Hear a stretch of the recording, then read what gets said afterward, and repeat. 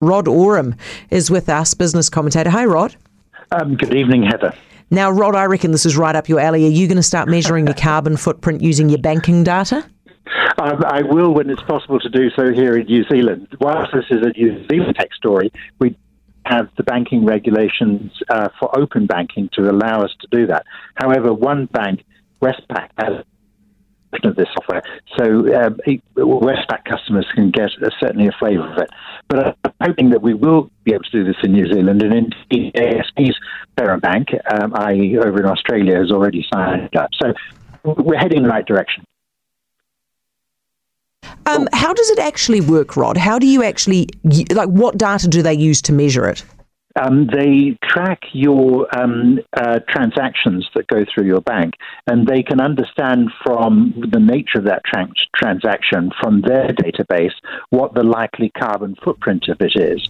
But it also then goes further than that, because as this is developed in the UK, and I had a very long discussion with their European CEO, Emma Kisby, when I was there last October and November, that they can then recommend lower carbon versions or companies with a lower carbon footprint. And there is also the potential to be able to broaden that out into other forms of consumer choices, not just around carbon.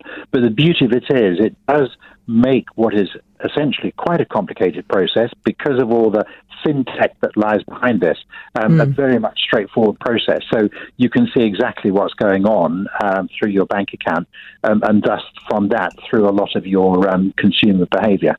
Rod, I mean, if there is an uptake of this, right, if consumers actually do get on board with this has the potential to be a real game changer, doesn't it, in terms of creating a business case for a lot of these businesses to start really tidying up their act when it comes to the climate.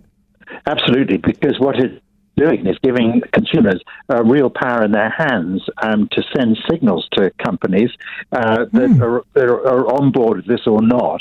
So that's why I'm a big fan of it.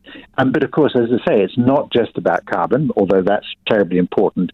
There's the potential here to be able for consumers to be able to express very powerfully their preferences back through their consumption to the companies they buy goods and services from.